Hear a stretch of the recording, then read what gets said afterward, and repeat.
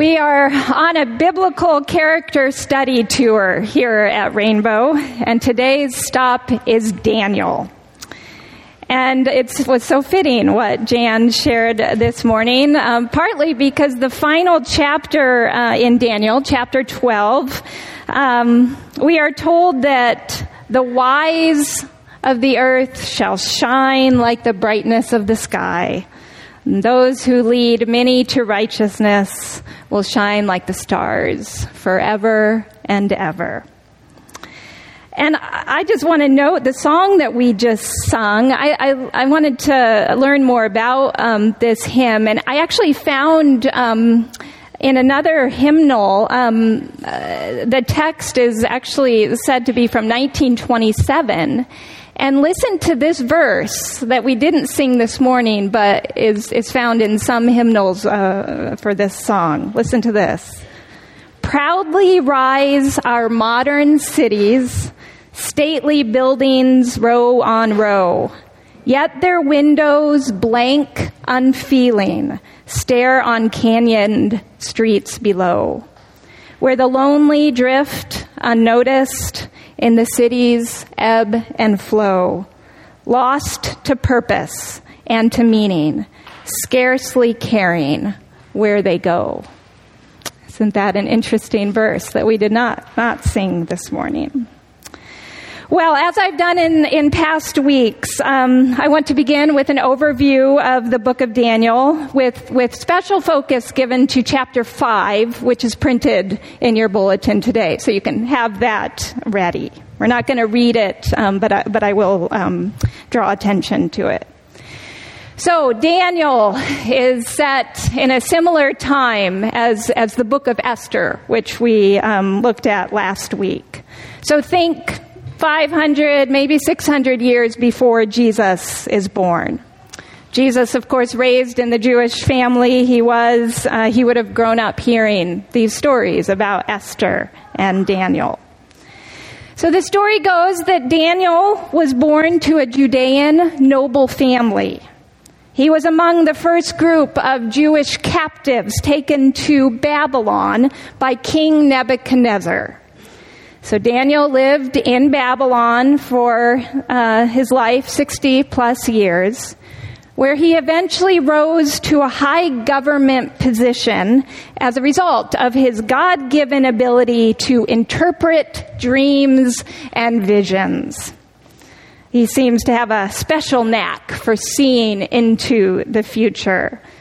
He's like the three-eyed raven from Game of Thrones. Daniel serves under 4 kings: Nebuchadnezzar, Belshazzar, which is Nebuchadnezzar's son, Darius, and Cyrus. And just to know, a large section of Daniel is written in the Aramaic language, which is a cousin language to Hebrew. The name Daniel in Hebrew means God is my judge. And I love that we have a church member who also served as a Wyandotte County judge named Dan. I trust you had God is my judge sewed in your robe as you served. Yeah. In Daniel chapter 1, the king commands his palace master to bring some Israelites of the royal family, young men without physical defect, who are wise and competent to serve in the king's palace. So these Israelite men are trained in Babylonian language, arts, and culture, and they are given different names, Babylonian names, a way in which the king sought to erase their identity as Israelites. Daniel's given Babylonian name was Belteshazzar. That's a mouthful. His friends, Hananiah, which in Hebrew means God is gracious, Mishael, one who is like God, and Azariah, God has helped. These 3 are given Babylonian names: Shadrach, Meshach, and Abednego. It's interesting to me that we still refer to these three people with their Babylonian names, except for Daniel. So these Israelite men have very little agency. They are to do as they are told. Because remember, at this time, the normal paradigm of political rule was that the king had absolute authority. Kings were considered divine by many in the Mediterranean world. Disobeying them was equivalent to defying the very order of the cosmos. But Daniel's faith taught him otherwise. Earthly claims to absolute power were never as absolute as world leaders would have us believe. Only the one true God has that kind of absolute power. Again, so Daniel and his friends believed.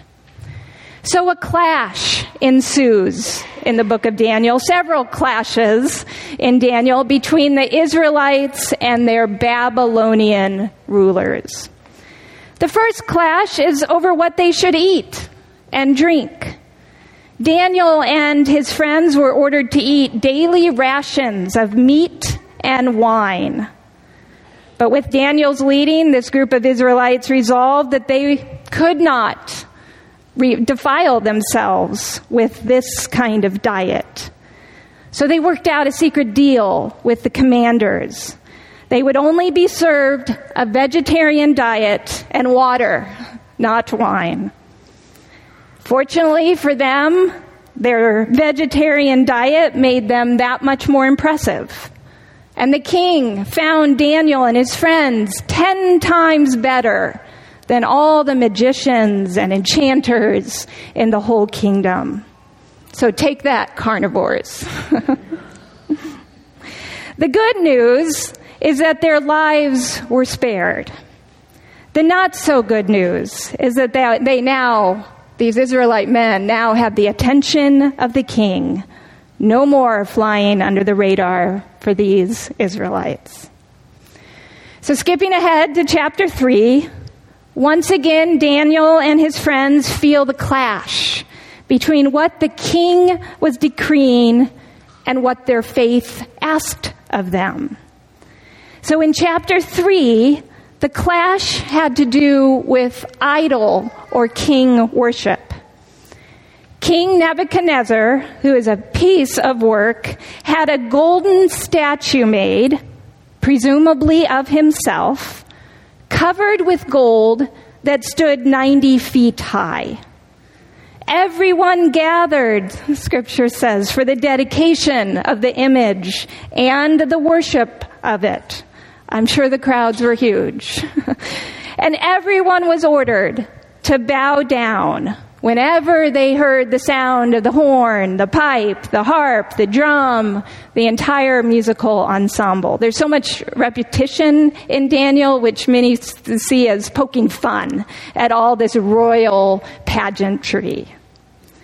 So everyone was ordered to bow down when they heard this music, and the punishment for not doing so was a sure and certain death.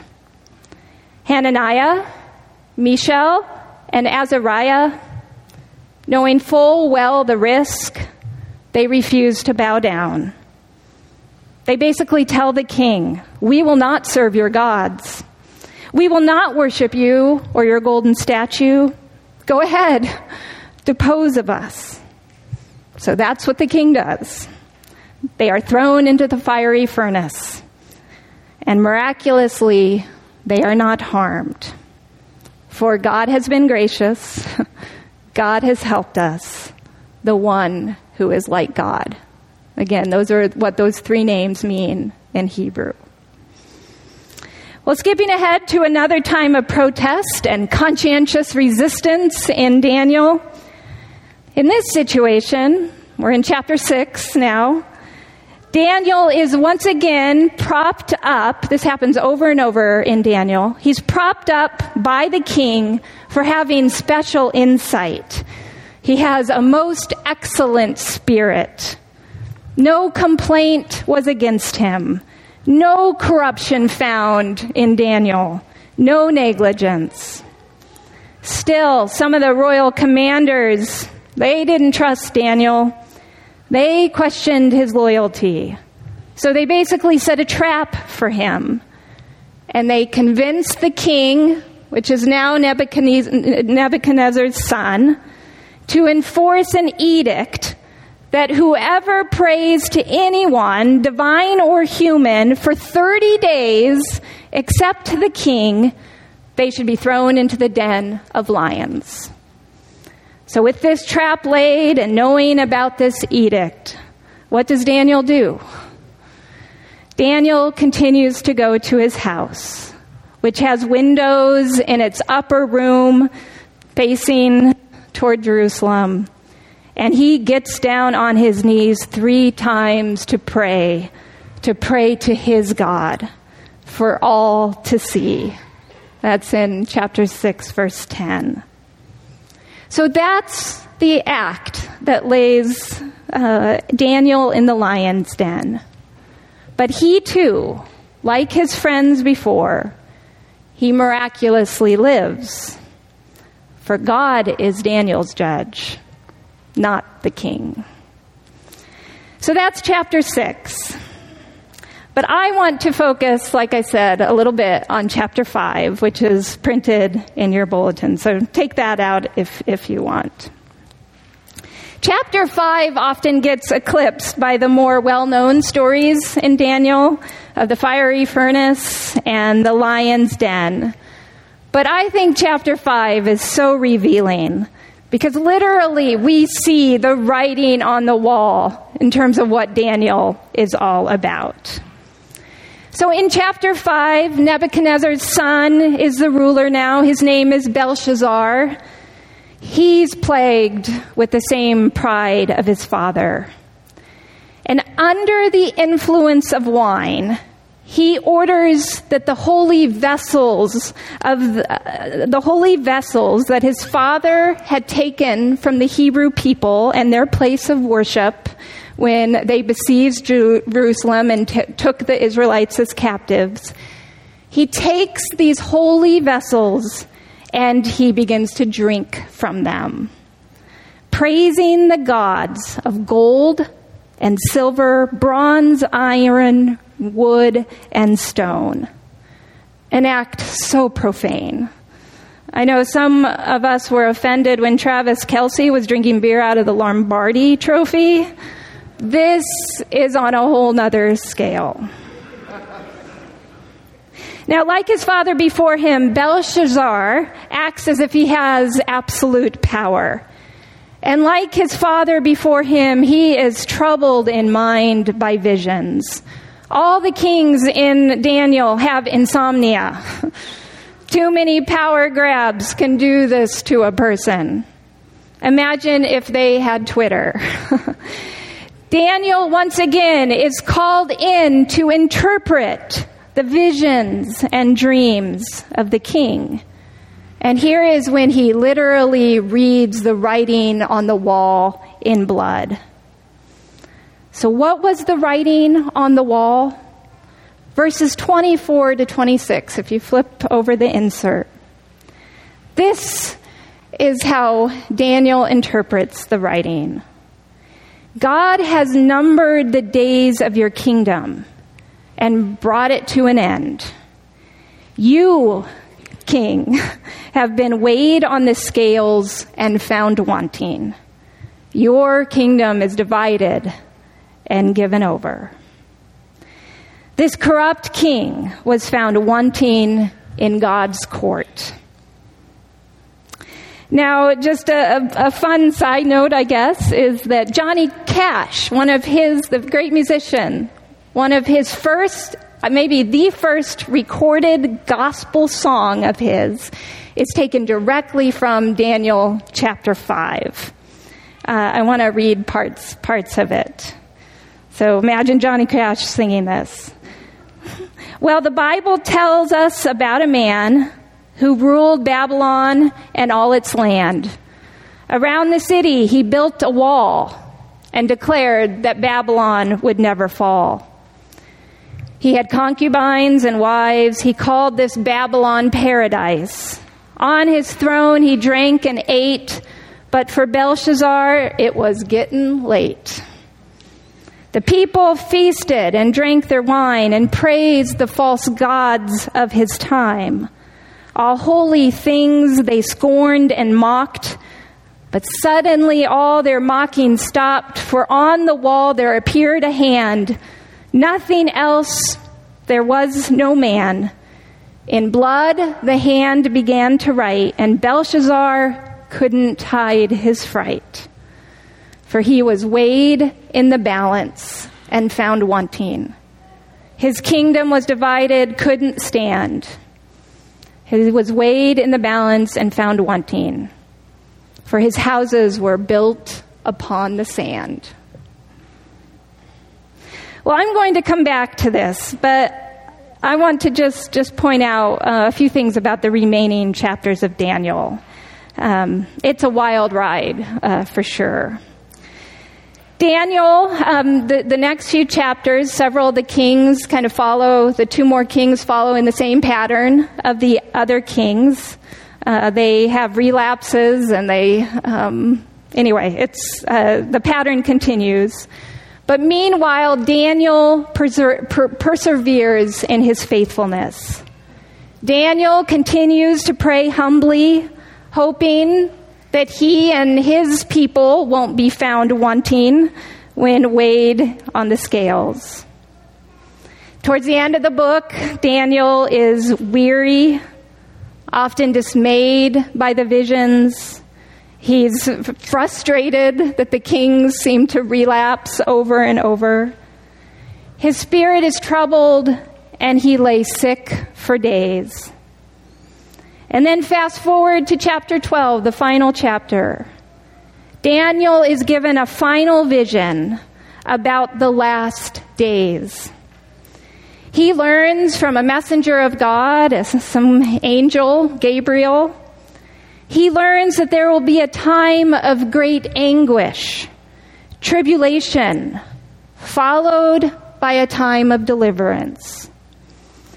And in terms of a final weighing on the scales, and the angel tells Daniel, many of those who sleep in the dust of the earth shall awake, some to everlasting life, and some to shame and everlasting contempt. But those who are wise, they are the ones who will shine like the brightness of the sky, like the stars forever and ever. Daniel asks, how long until the end of these wonders? And in a few verses later, he asks, what again shall the outcome be? A clear answer isn't really given to Daniel, other than the assurance that things will get better, but not before they get a lot worse. Finally, the angel tells Daniel to go his way. The full answer cannot be revealed in human terms. The full insight is sealed until the time of the end. Go your way, the angel tells Daniel, and rest. For you shall rise for your reward at the end of the days. In other words, Daniel is told that nothing will eclipse the good that he has done. His faith would shine forever like the stars. So there you have it, the abridged book of Daniel. Now what? Or so what? That is what I asked my husband Jesse this week during breakfast one morning. I was trying to summarize Daniel to Jesse while eating breakfast, a vegetarian breakfast. And I just started blurting out all these questions. What is the value of Daniel today? Now what? So what? And as per usual, Jesse encouraged me to eat breakfast first. And he reminded me of our household rule. No questions until after 9 a.m. But it is after 9 a.m. So I ask, why care? Why study Daniel today? Well, I happened upon what I consider a helpful article this week by Ched Myers called "By What Authority? The Bible and Civil Disobedience." Great title. It's a great piece of writing. Ched Myers argues that resistance to human sovereigns is as old as civilization itself, and it is often a risky life and death undertaking. So in this article, he takes us on a bit of a biblical survey, and he catalogs times people in the Bible resisted the structures of authority of their day in the name of their faith. There's stories of women, men, young and old. He finds examples in Scripture of both defensive, what he calls defensive disobedience, actions aimed at protecting persons from aggression or injustice by the ruling structure. So an example would be just non-cooperation with political authority. Another kind of resistance is what he calls offensive disobedience. This is action through confrontation, intended to expose moral issues or contradictions in existing policies. So an example, maybe a modern day example, would be nonviolent direct action at nuclear weapon facilities. That might be an example today. So among the many examples that he gives, that Ched Myers gives, he highlights Daniel and Esther from last week as stories in the Bible that are full of acts of civil disobedience, nonviolent resistance. It is likely, he argues, that both Esther and Daniel became a handbook of sorts for future persecuted Jewish communities in their deliberations on concrete strategies of resistance, of civil disobedience. Daniel, he says, quote, is a charter for civil disobedience by a religious minority, end quote. And it is likely that Jesus took some of his cues from stories like Esther and Daniel as he confronted the structures of socio-political power of his day. And of course, as the early church sought to follow suit, they likely studied Daniel and Esther too. Now, Ched Myers is quick to point out that while the Bible is full of examples, we must be careful not to draw too many direct parallels. He says our social political setting is radically different today, especially, he says, due to the influence of democratic ideology. Christians, at least in this country, aren't a persecuted religious minority. So our faith-based acts of resistance and protest will and should look very different. A more literist approach would be that every issue important to the biblical witness should be equally important to us. And that, my friends, would mean no meat and no wine. How many of us are willing to go that route? Maybe a few. Another helpful insight is that acts of faith-based resistance or disobedience in the Bible comes in many forms. There are examples of confrontation, of non-cooperation. There are kind of a pluralistic set of examples and tactics used, and it's worthy of our time and study, he says. I want to quote him one more time. He says, "Only by more seriously developing a politics of non-cooperation and nonviolent engagement with authority will the church begin to embody a truly hopeful alternative to the spiral of violence and repression in our time." So yes, our world is so different from the world painted in Daniel. then again, we still have rulers, powerful people, advertisers, asking us to bow down, to believe in things, to base our worth on things that end up harming us and others in the end. We are still tempted to worship the gods of gold and silver. We are still prompted to engage in country and national worship and pageantry. Religiously infused nationalism, Christian nationalism, would be one aspect that I would say we are called to actively resist. I'll close by saying this. Last Sunday, I was approached at that door by one of you. I won't say who it is, but he said, he was quoting a psalm. He said, "I am poured out like water today, Ruth." He was so disgusted by the National Prayer Breakfast reports coming out last week, by the State of the Union, the State of the Disunion, as some call it. He says, "I'm poured out like water." But, he said, "this place and its people fill me up." I was so moved by that because I could relate to feeling poured out, outraged at the state of our country and world politics. How I hope that we continue to be filled up here so we can keep engaging in faithful, active resistance. We'll now join in song and prayer, a prayer of resistance that's printed as the prayer of response in your bulletin. I think Rosie's going to lead us in singing.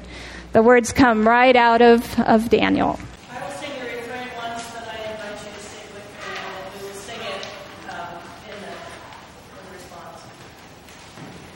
Blessing and honor, glory and power, be unto the Ancient of Days. From every nation, all of creation, bow before the Ancient of Days. Blessing and